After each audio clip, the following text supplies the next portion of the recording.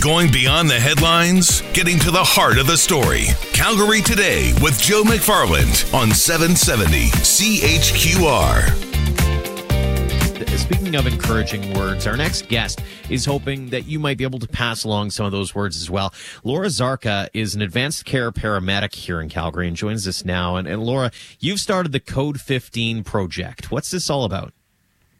Yeah. So Code 15 project is a nonprofit initiative for first responders' mental health. So we provide them with accessible resources and peer-to-peer support in the community. And you've gone to a different kind of length this time around with a new campaign about cards. Tell us a little bit more. Yeah. So obviously with the COVID-19 pandemic, it's really highlighted the need for our first responders' mental health to be a priority. So paramedics, firefighters, police officers, and all the other folks like your sister who's a nurse on the front line, they're serving our community selflessly. And at the same time, they're facing the same struggles at home that we have with this pandemic. So we wanted to show our support and give them encouragement and gratitude. And we're actually just asking the kids that are home from school anyways to make a card or a picture or a craft and to say thank you to the first responders who are working tirelessly for us. And people can submit them. Oh. Sorry? I was going to say, what made you decide to go this particular route? As a first responder, I worked through some other stuff like the Ebola scare, and I received a card in the mail from one of my coworkers' children, and it was just so innocent and beautiful, and it was a reminder that people really do care about us when we're feeling pretty low. Mm-hmm. Talk a little bit about that aspect of it from you've been there, but give us a little bit more in terms of just the feeling you get when you get this, essentially a complete stranger sending you just a little note of thanks. Yeah, I think as first responders, especially in these times, you put your boots to the ground and your nose down and you're just so focused on getting the work done that you inevitably become really isolated from the outside world. And now we have the literal isolation on top of that as well. So it's kind of twofold. And, that reminder that people can see us and that we exist and they are thankful for the hard work that we're doing when we really are barely functioning half of the time.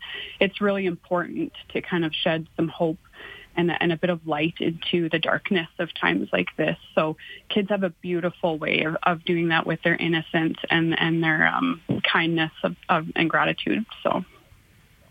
And as you mentioned, it might prove to be a bit of an afternoon worth of a craft or whatever the case may be for parents who are wondering what they should be doing with their kids. Yeah, and I think it's a great opportunity for parents as well to maybe instill a bit of gratitude into their children and to teach them a little bit about first responders and what this really is all about, because despite the fact we're all at home isolated, we are a community and we are standing together and we're going to work together to make sure that this doesn't just destroy us as humans. And there's a lot of humanity behind what we're trying to accomplish here. So I think as a parent myself, I taught my daughter, hey, let's say thank you to the people who are out there working and they have no choice. So.